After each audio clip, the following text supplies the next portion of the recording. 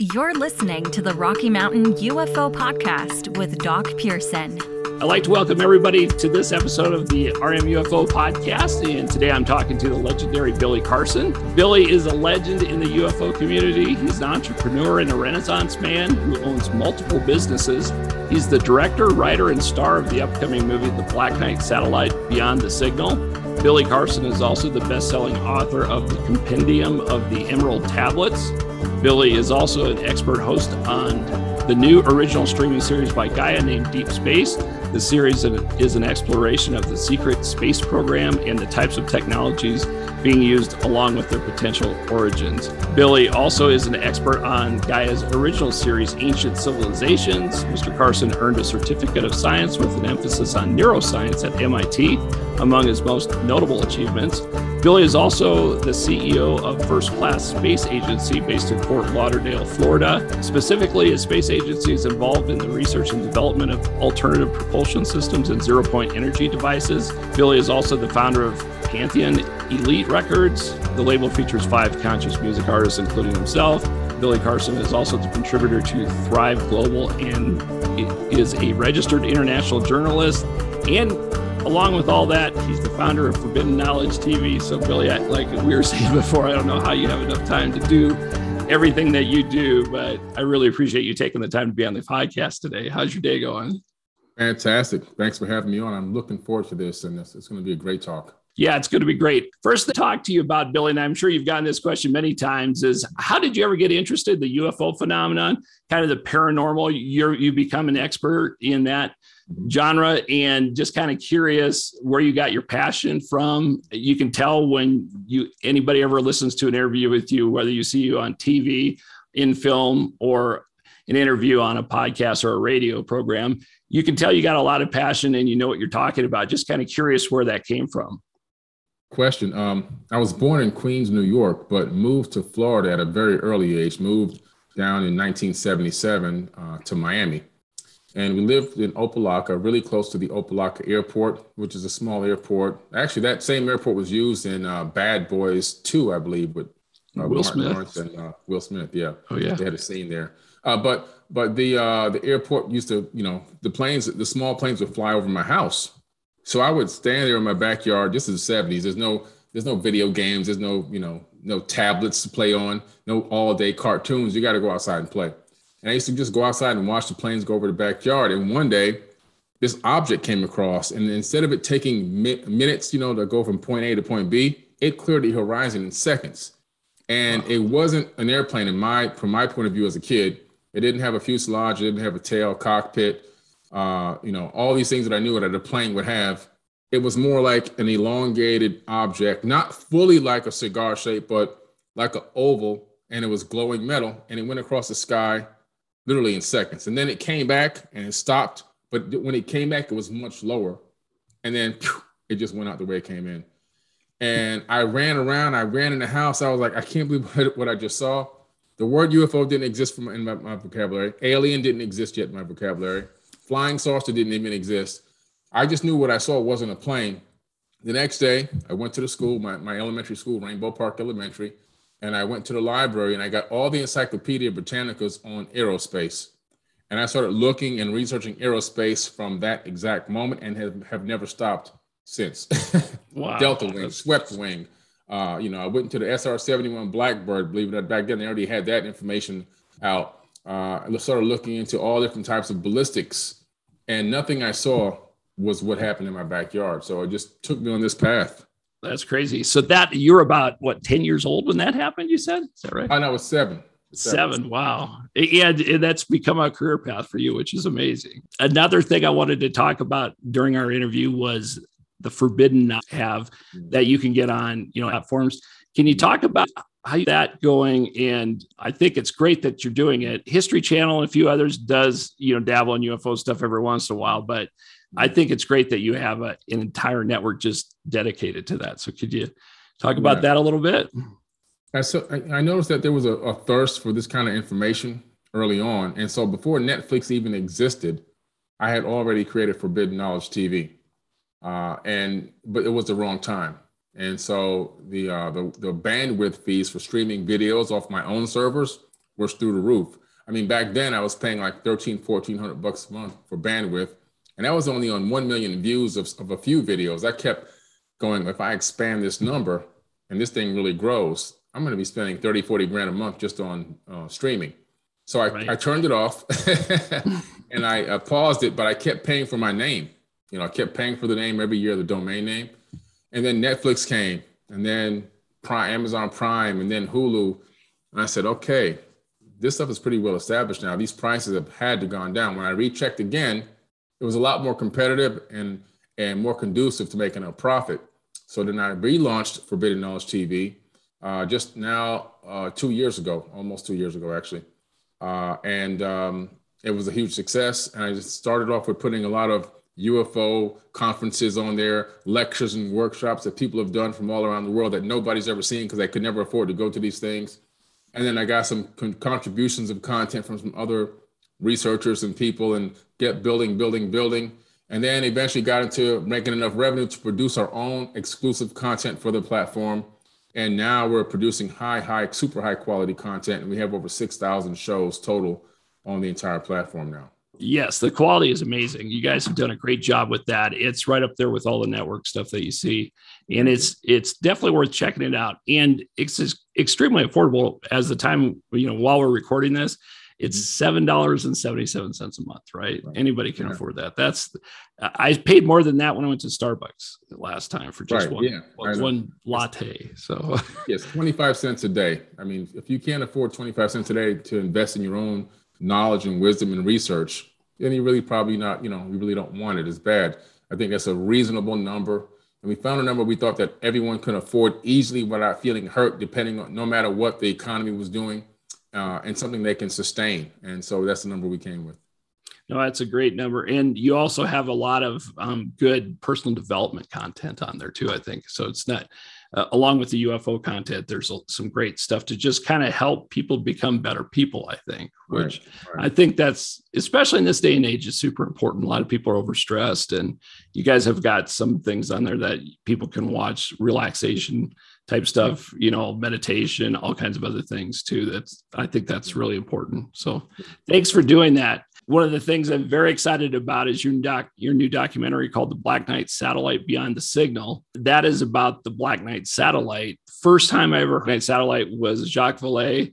Everybody knows him from, he was the guy from Close Encounters, the French guy that they kind of patterned after. And he's been a UFO, legend, has probably written over 20 or 30 books over the last 20, 30 years. He was the first one that ever mentioned that I recall. So how did you learn about the end? How were you able to create this documentary? I'm really excited about this. Yeah, great question. So in around 2012, I started researching anomalies coming down from the Mars rovers, actually plural, the Spirit rover, Opportunity rover. And I started seeing anomalies on Mars. And so I started digging into the space probe data, satellite data.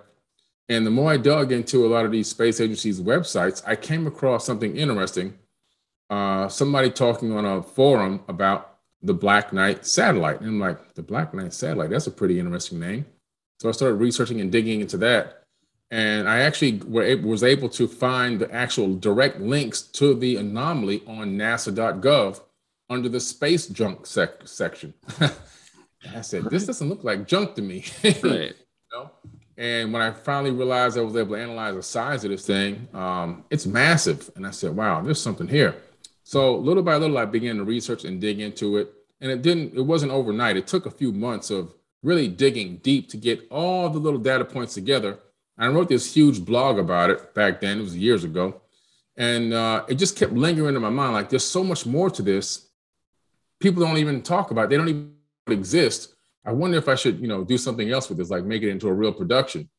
And then one day, about maybe 4 years ago, I stumbled across some amazing information when I was researching the ancient Sumerian cuneiform tablets and the cylinder scrolls. And I found a connection, or at least what I thought would be a connection to the Black Knight in ancient texts. And I said, wait a minute. Oh, my goodness. This is mind-blowing. If this object, this all-seeing eye of Enlil, that can see everything on Earth at any given moment and hear everything on Earth, and knows all the geography and the topography and everything else, you would need a satellite in a polar orbit, and the Black Knight is in a polar orbit. And I said, this could be it. And then I found it in the cylinder scroll, and I said, this thing is linked. This is possibly a link. So that started my whole journey on another year of research. And then about 3 years ago, I said, I have to make this into a documentary and bring this to the world. People need to see this and hear this. So I began putting together this all-star cast of researchers, everybody from astrophysicists, scientists, quantum physicists, UFO researchers, radio hosts that dabble into the paranormal and UFOs, MUFON, field researchers and spiritual people and people that are experts in ancient civilizations, and I got them all together. And it took some time because of the sickness that swept the planet slowed me down, or it had been done already. Right. But anyway, I still got it done. I didn't give up. And it's an amazing story, and people are going to really resonate with this information, and it's going to make them scratch their heads and open some eyes. Well, and what's really amazing too, Billy, is you've got an all-star lineup of guests there. If you look at your movie poster, it's like a who's who of people in the UFO space, and like you said, science and everything. Yeah. Can you talk about some of the guests that you have? I know Richard Dolan, Jimmy Church, and some people like that, but you've got just an all-star lineup. I'd love to hear about how they got involved. Yeah, Alex Teplish, he's an author. He wrote a book about the Anunnaki, which became a bestseller.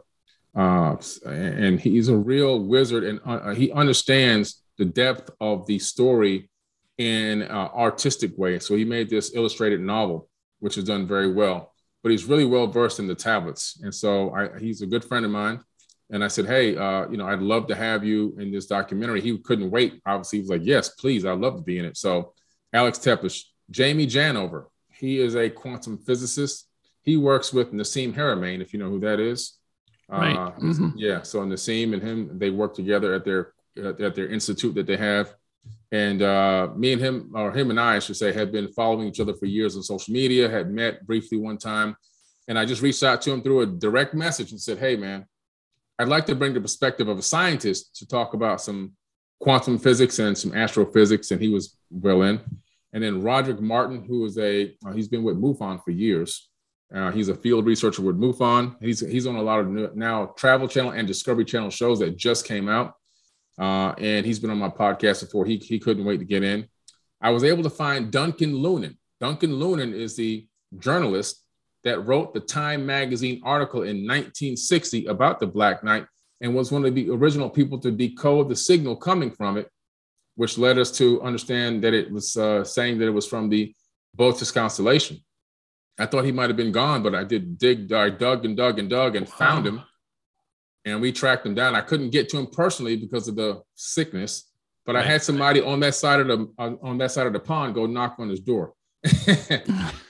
And he was reluctant, but he agreed to sit down and talk for a little while. So we got him in the documentary, and he signed all the releases and everything. So it was great. Wow. Chris Maroney researches Mars anomalies. He's one of the top researchers in the world on Mars anomalies. And he's part of my United Family of Anomaly Hunter group. And he's an integral part of the documentary because of his analysis of the blanket theory. And he debunks the debunking of the Black Knight. And then Eric Von Daniken, the granddaddy of them all. Okay. Wow. Yeah. Eric Von Daniken, very good friend of mine. Of course, Chariots of the God author, 88 million copies sold worldwide in every language. But again, a very good friend of mine. I've been at workshops, conferences, and lectures with him. And he jumped right on. And Randy Weitenheimer, who I didn't personally know before this, my producer knew him. He's a quantum physicist, which we had to bring some real science to this. Mark D'Antonio, who I didn't know as well, but through my producer, we got him. He's an astrophysicist that does stuff for the Navy and the Marines. Jimmy Church, everybody knows Jimmy, iHeartRadio, JimmyChurchRadio.com. He's a big time person in the space of UFO, UAPs, and paranormal. And Freddie Silva, who's a expert on ancient civilizations. He's in a lot of shows. He's in the show that I'm in with Gaia Ancient Civilizations, and he's been on dozens and dozens of shows. Some of his documentaries are on my TV platform. 4 of his exclusive documentaries we actually own the rights to. They're on Forbidden Knowledge TV, and he gives a perspective from the ancient side. And then we have Thomas Jensen, who was a researcher of anomalies. and also paranormal. Richard Dolan, who, I mean, that name itself, he's a best-selling author. He's an expert in UAPs, UFOs, very credible source there. Sonia Grace, who's a indigenous Native American, who gave the spiritual aspect or spiritual side from her perspective. And Steve Mera, a researcher out of the UK, who's well known for researching UFO and UAP activity and also paranormal. Johnny Enoch, an expert in ancient civilizations, who's been on many Gaia shows as well as Ancient Civilizations with me. I just got 2 more shows from him, exclusive Forbidden Knowledge TV series shows that are going up in a couple of months. Patrick Jackson, who's an expert in paranormal, and through my producer, we met him. And then, of course, you have me. So it's a big cast. I'm sure it would be hard to probably get everybody in that short amount of time for a movie, right? So you probably had a lot of fun in the editing, trying to make sure you got everything in there that you needed to get in there. And there's probably enough information for a part 2, too, I would think. There's way more. Oh, man, this could be 4 hours, 6 hours. It's just too much. But you got to give your best hour and a half. Yeah, no, it's exciting. I can't wait to see it. I don't want to give away any spoilers. I'm sure a lot of people have the same question. Is that satellite still in orbit, or did somebody take it down, or did a government try to take it down, or just kind of curious if it's still floating around up there? I believe it's still there. And one of the reasons why they would not try to blow it up or remove it is because they do not know its defense capabilities. And so if you have an object, it's logical, if you're military and there's an object that's monitoring and orbiting for thousands of years, and you've identified it, you have identified the signal and NSA documents, which we cover in the documentary, you try to communicate with it, but you wouldn't try to destroy it because you don't know if that will transmit back to home base, bring the cavalry. And we're not ready for that. Right. The only weapons we have on this planet are the ones that we have pointed at ourselves. Right, exactly. Yeah. And it's probably a monitoring device. Like you said, we send probes to Mars and all the other planets. So you can see another civilization doing that. Plus, when we started popping nukes on this planet, there was a huge increase in UFO phenomena, right? I think we're on the 75th anniversary of the famous photo that was taken in Washington. I'm Kenneth Arnold. Sorry. Yeah, when they flew over the White House.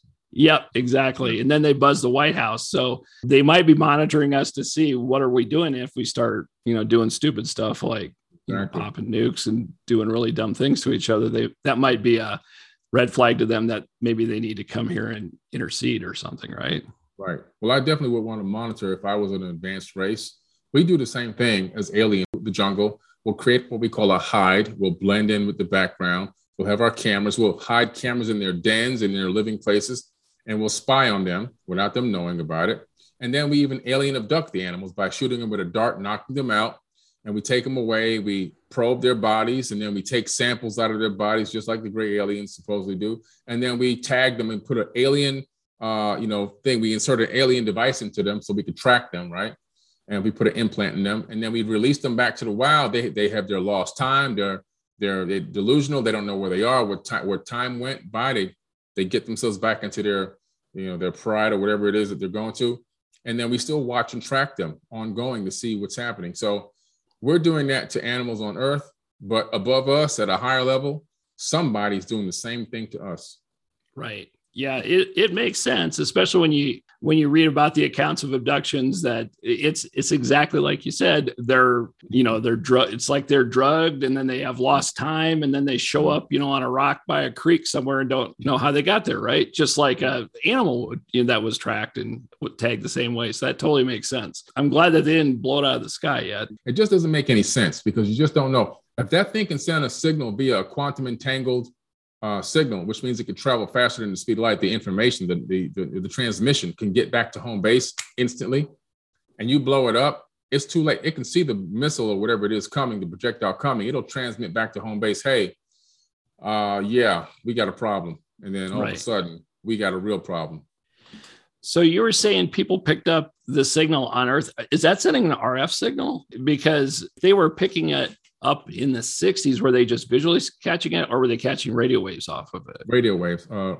ham radio operators were collecting the signal and decoding it. Oh, wow. Okay. Yeah. So I can tell you this, it gave up the location of Epsilon Boötis, but where it was in the sky 13,000 years ago. wow, that's crazy. Yeah, I know.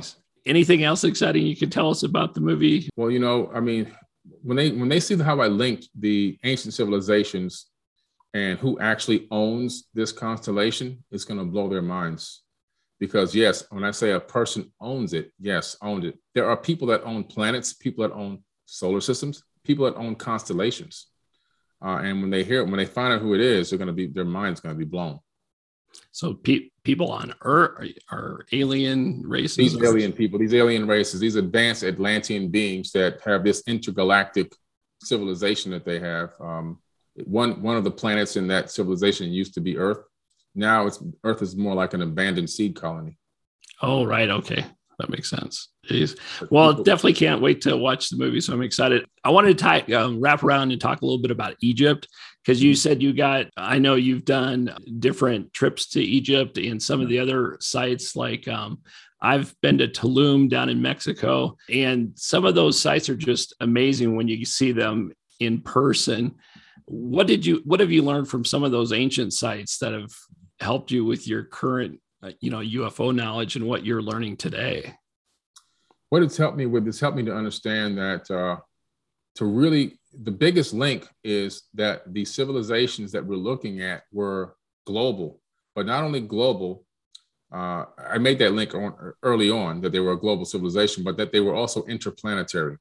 Because as I started to look at the way these structures were built, I've been to Tulum, Teotihuacan, Chichen Itza, all down into Yucatan, down into South America, down into Peru, and of course, all the way throughout Africa and Cambodia. And I mean, I've been all over the world. And all these places have structures that look like the same type of anomalies that we see on Mars. Why is this? So we're talking about an interplanetary civilization, a civilization that wasn't just on Earth. And what I've also been able to learn from going around the world and seeing these sites is that Atlantis was just the one that they're talking about, that they think is the whole thing, the ring city. That was just one capital. That was a small piece of Atlantis. Atlantis was the entire planet. So no matter where you went on Earth, you were on Atlantis. I'm on Atlantis right now. Atlantis is beneath our feet. And so it's a real amazing story. I'm sure you remember Richard Hoagland. I don't know if he's still around, but he used to talk a lot about that type of thing where there were civilizations on Mars, where the moon is not what people think it is. And there are actual like battle marks or scars on a lot of these planets in our solar system from what he believed was like an intergalactic war back in the day. Do you believe in that? And do you think that Richard Hoagland was on the right track with what he was talking about? I believe in 1,000%. I've done the research myself now. I've analyzed a lot of these moonlets and a lot of these moons that orbit Jupiter and Saturn. And just looking at them, you can see that some of them appear to be artificial. Even looking at our moon, you can look at the ground penetrating radar data from usgs.gov, and it's clear as day. There's no Photoshop needed to take away contrast or anything. You just download the USGS deep penetrating radar imagery website and look at the moon. You can see beneath the surface, there's steel beams down there. What in the world are those beams doing beneath the surface? And when you analyze the moon's surface, you see that those craters, they all appear to be just about the same depth. Right. And a lot of them don't have any ejector around their edge of the ring. Where's the ejector? Where did it go? There's no ejector. And then there's nothing coming in angles. You mean to tell me every single rock that hit the moon hit it straight on and made a perfect circle, nothing hit and slid into its place? So there's something strange with all those craters up there. Right. Oh, and this is common knowledge. You can find this on NASA websites. They say when they landed on the moon that it rang like a bell, like it was hollow or something. There's tons of documentation about that, where that doesn't make sense if it's a planetary body that it would ring or have a hollow noise to it. So there's definitely something going on with the moon. I don't know what it is, but do you think the government probably has people up there now, working underground or something? Or there's a lot going on. Well, if you look at the Clementine mission that went to the moon, it was a top secret military mission that's been declassified. They sent a low lunar orbiting satellite to the moon. And this satellite was named Clementine. And when I saw the name, I initially said, oh man, this thing never came back. I guarantee you, because the song Clementine, oh my darling Clementine, you were lost and gone forever, old country song. Right. So I said, man, this thing, I'm aging myself now. Right. I said, this thing is gone. When I looked at it and dug into the data, guess what? It never came back. It crashed into something on the dark side of the moon and never returned. However, it did send back about 20 gigs of images, which are available on nasa.gov. And when I downloaded the images, my mind said, I'm talking about incredible anomalies, things that look like vehicles on the surface, things that look like structures on the surface. And it's all up there. And some things a thing that looks like a partially destroyed structure. So it's pretty interesting, man. It's wild stuff. And so the government knows what's going on up there. There is every single day, there's a laser transmission directed at the moon to a dish that we left behind on one of the moon missions. And they're transmitting data back and forth to and from the moon. It's publicly available information, not what they're saying, but at least that they are transmitting this information back and forth. They won't tell you what they're saying, though. But why are they communicating with the moon? Why are you sending data transmission to the moon via laser daily? So there's some kind of communication going on. In the ancient Sumerian tablets, these Anunnaki people, they went to the moon and they stayed there for a little while. Not all of them, but some of them went there. They had to put on their eagle's mask. That's that helmet that makes them look like they have an eagle's face. That's a helmet. It's not really a bird's face. And they put it on because the atmosphere was thin. And they went to the moon and they were casing it out, but they stayed there for quite some time before they returned because they had been building a civilization there. I mean, we don't know. It doesn't get too deep into exactly what they were doing up there, but they did, according to the ancient Sumerian tablets, they visited the moon. You could definitely see that there's something going on. I always thought it was interesting that we had the Hubble telescope. We put it out in space. Why don't we turn another one on the moon and give us high definition pictures of what's going on the moon? Like we have Google Earth, right? Our technology is there. We could do that pretty easily. And I don't know why we haven't done that yet, other than it seems like they're hiding something, just they don't want to look at it critically. Yeah. So Apollo 10 went around the moon on the dark side of the moon. Well, you're out of comms range because obviously the moon is between you and the Earth. So you're out of comms range for a period of time. But during the time they were out of comms range, somebody hacked into their comms on the dark side of the moon, and they all were freaking out. And that's on the released black box audio of the Apollo 10 that you can download right on NASA.gov. They didn't even redact it. They're freaking out because something hacked into their comms and is playing this sound into their comms. It almost sounded like music. And it was coming from the moon's surface. That's crazy. And there was a reference to Santa Claus, I remember too, or something like that on one of them, that right before they went dark or they took the audio offline, like this is supposed to be code word for like an anomaly or UFO or something. And there was 3 objects they saw. I've interviewed Edgar Mitchell back in the day, and he said, he used to say some interesting things about that too. So yeah, there's definitely some anomalies for sure. I also wanted to talk a little bit, Billy, about Antarctica, just because it seems to be a lot in the news lately. What are your thoughts on what's going on down there? And why is that why do we have to be these government leaders like John Kerry that will travel to Antarctica? That doesn't make sense to me. Why do you have people, with the US government making trips to Antarctica, which according to them is just a big wasteland, like the movie The Thing? Yeah. It's not a wasteland. There's a lot of world leaders have gone to Antarctica. So Antarctica was in a different location geologically on the Earth. And so we know this because one of the main reasons they're down there is because as the ice melts, all this ancient civilization fully intact is appearing. And that's why when they find animals down there, they take the animals and do a little autopsy. When they cut them open, they have undigested food in their stomach. That means they were flash frozen. So what that means is that Antarctica is sitting on a tectonic plate that was probably closer to the equator, right? And then those tectonic plates, one of them slipped. And when it slipped, it moved rapidly into the position that it's at now. And that rapid movement would create a partial global flood because of the sheer mass moving across that amount of water. And that amount of water flood coming back over the top of the land as it's in a much colder location would then freeze. And so now you've got frozen water turns into a gigantic ice block on top of an entire civilization, probably within 48 hours, gone, just like that. And so now, we go down there. Well, obviously the Germans went down there first and found some stuff and started working on these Hannibal craft. We go down there and snoop around and we get attacked. Now, this is like a place of interest. So now we go back down there. If you look at Google Earth now, you'll find that there's bases all around this wide opening, about 35-meter wide opening in Antarctica. And deep, far behind it to the right, there's a gigantic pyramid. But you can see all the major bases of all the different countries on Earth. The G7 countries are there, except for one, which is the Rockefeller Foundation. They're all labeled. You can clearly see it. It's a no-war zone. You can't fight there, but it is protected by military, so nobody else can come in. And I want to know, what are they researching? Now, Buzz Aldrin went there a few years ago, and he went down there into that hole with these research teams. He came back and got on Twitter while he was still there and typed in something about we're facing the ultimate evil, okay? And that tweet blew up instantly, became millions of screen shares and copies and retweets. And then he took it down, or they probably forced him to take it down. And then they said, Buzz Aldrin is feeling sick. We're going to fly him home. And they sent him home. But meanwhile, everybody had already copied that tweet. It was too late. Something is going on down there that scared the living daylights out of him. Right. So what do you think it is? Do you think that there's like an alien base there, old artifacts, or do you think it's advanced technology that we're using or we discovered and we're kind of reverse engineering down there? Yeah, I think we're reverse engineering ancient technology and that we're getting, but I think we're getting help from these beings that used to be here. And how I feel that is because I went to training class with Major Ed Dames. I took 3 classes with him in remote viewing.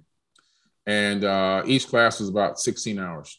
In one of the classes, towards the end of the class, he disclosed to me, his own words, that there's a base in Antarctica where these some of these people live, these Anunnaki people or these Atlantean people live, he said, and they can come and go as they please. And that the military and the U.S. government and some other world governments are well aware of it and are in contact with them. That was his statement, not mine.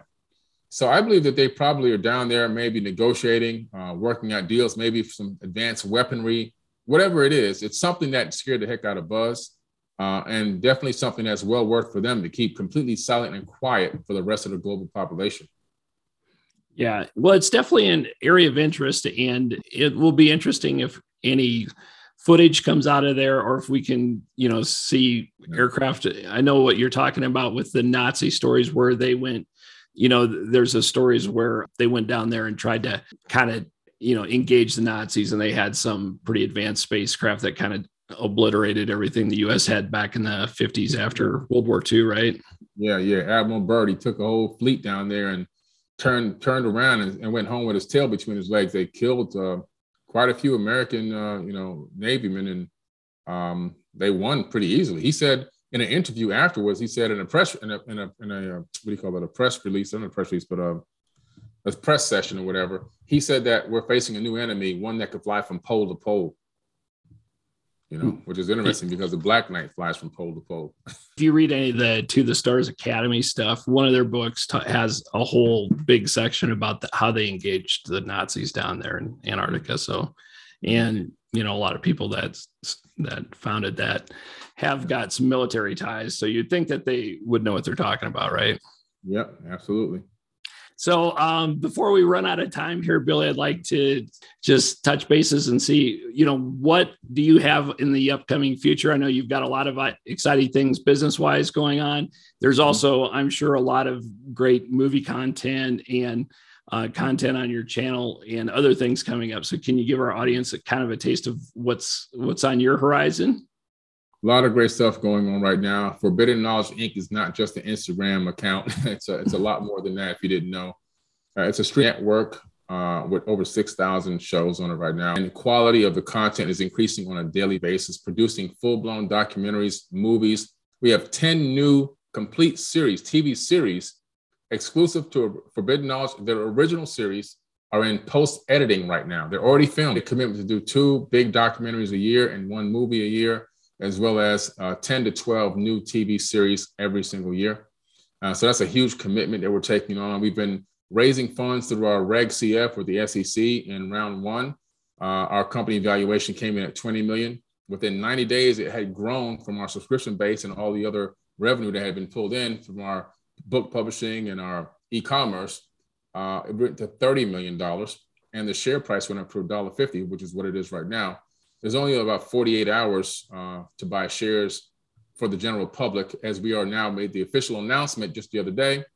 The press release went out that we are reaching for NASDAQ first quarter of 2021 will be a publicly traded company, and anybody who owns shares, their shares will roll like offering. So we're pretty excited. A lot of big things on the horizon for Forbidden Knowledge. Great opportunities. We have our own social media app, Unite the 99 social media app, so you can post content with no algorithm. Looking forward to just continue to put out great content, videos, and just raising awareness on the planet. Yeah, and you've made it very easy for people to enjoy that content too, because I think everybody's got an Apple TV or a Fire Stick, all the Roku, all the different streaming platforms. You guys pretty much have them all covered. So it's as easy as just going into the App Store and looking up Forbidden Knowledge TV and downloading the app and then signing up. It's great. I love it. It's really good. We'll be on Samsung TVs very soon as well. Oh, that's awesome. Yeah, so you guys will be everywhere. So, and I know young people today, Billy, I won't give away my age, but people my son's age and younger, they consume content differently than we did. We grew up watching TV, the major networks and going there, and, you had to sit down and watch, Cheers or whatever at a certain time, or, Bonanza or Star Trek. It was all, you had to be there when it showed, but now everybody likes to consume the content when it works for them. So you've done a great job of making it available when people want to look at it, which is kind of on their own schedule, right? Yeah, absolutely. And it's important too, because some of the stuff we have up there is, I did a 36-hour Egyptian mystery school on the TV network, which is the #1 viewed series. I think it's 40 episodes total, but nobody can just, so you have time to take it, watch a little bit. You can rewatch where you left off automatically. It knows where you left off. And you can even download the episodes into your device, your tablet, your phone, whatever you have, in case you're traveling on an airplane with no Wi-Fi, or you're in a remote area where there's no Wi-Fi or poor signal, you can still watch the shows. So it's pretty cool. It's just like a Netflix app, but it's all conscious. Oh yeah, it's awesome. And you're going back to Egypt in October, right? Yeah, we're taking 66 people with us in October of this year. Going to be a big, huge forbidden tour of Egypt. I can't wait. Mind-blowing information there. We're going to change some people's lives, go into some hidden places that nobody knows about and can hardly get into. And it'll be a tour. I'll have private access to a lot of the megaliths, the temples, the pyramids, and so forth. There'll be no tourists around. It'll be just us. And I'm going to get access to the brand new museum that's not even open to the public yet. We'll be able to go in, just my group alone, a week before it even opens. Well, we'd love to have you on the show if you want to do a live from Egypt. I think that'd be super. I think Egypt, for I don't know what reason, is embedded consciousness. When I was a little kid, I used to draw little pyramids the whole time when I was bored at school. And I don't even know why I did it. I just would always do it. And I think there's something about that. You were talking about Tulum and the other Egyptian sites. Yeah. When you're there in person, there is an energy that you feel that it taps into something with most people. And that's why I think it's cool that you're going there in person. People experience it. They're usually not the same afterwards, right? No, they're not the same. You just can't be when you stand next to those megaliths and you see it with your own eyes, because there's no photo that can do any justice. Your own eye, and being there is like, it's 10 times better. And the energy, like you said, you can feel the energy. And, when you stand next to the Great Pyramid, there's so much mass there with those 2 million blocks. Time actually slows down. You experience time dilation. So it's microns of a second, but time slows down when you're standing next to the Great Pyramid. Just knowing that you're time traveling, just standing next to this thing, it's incredible. Yeah, that's crazy. And how people are crazy to think that years ago, ancient people were able to align these to constellations and all the mathematics involved in that. There had to be, superior knowledge of the solar system and everything, because just random people putting a pyramid together would not get all that math and everything right that you'd need to do to even get a structure like that built and get it to still be where it is now. And, all the different holes that you can look through and see Orion and everything like that. There's just some crazy stuff there that people don't realize, I think. Yeah. Incredible alignments. And they use meters, by the way. And people go, well, how can that be? Because meters didn't come out until, no, meters are ancient. We only everything we have now is a rediscovery. So meters have been around. Matter of fact, they discovered Proto-Sumerian cuneiform tablets depicting a rudimentary metric system long before anything was here. Wow. I did not know that. That's crazy. Jeez, well, that's wild. Well, I want to be respectful of your time, Billy. Thank you very much for being on the podcast today. Make sure to check out the Black Knight satellite Beyond the Signal. It'll be on Forbidden Knowledge the following Monday. So probably maybe Monday or Tuesday. So by June 7th or 8th, it'll be available exclusively on forbiddenknowledge.tv with the number 4, forbiddenknowledge.tv, or the short version, 4bk.tv will take you right to it.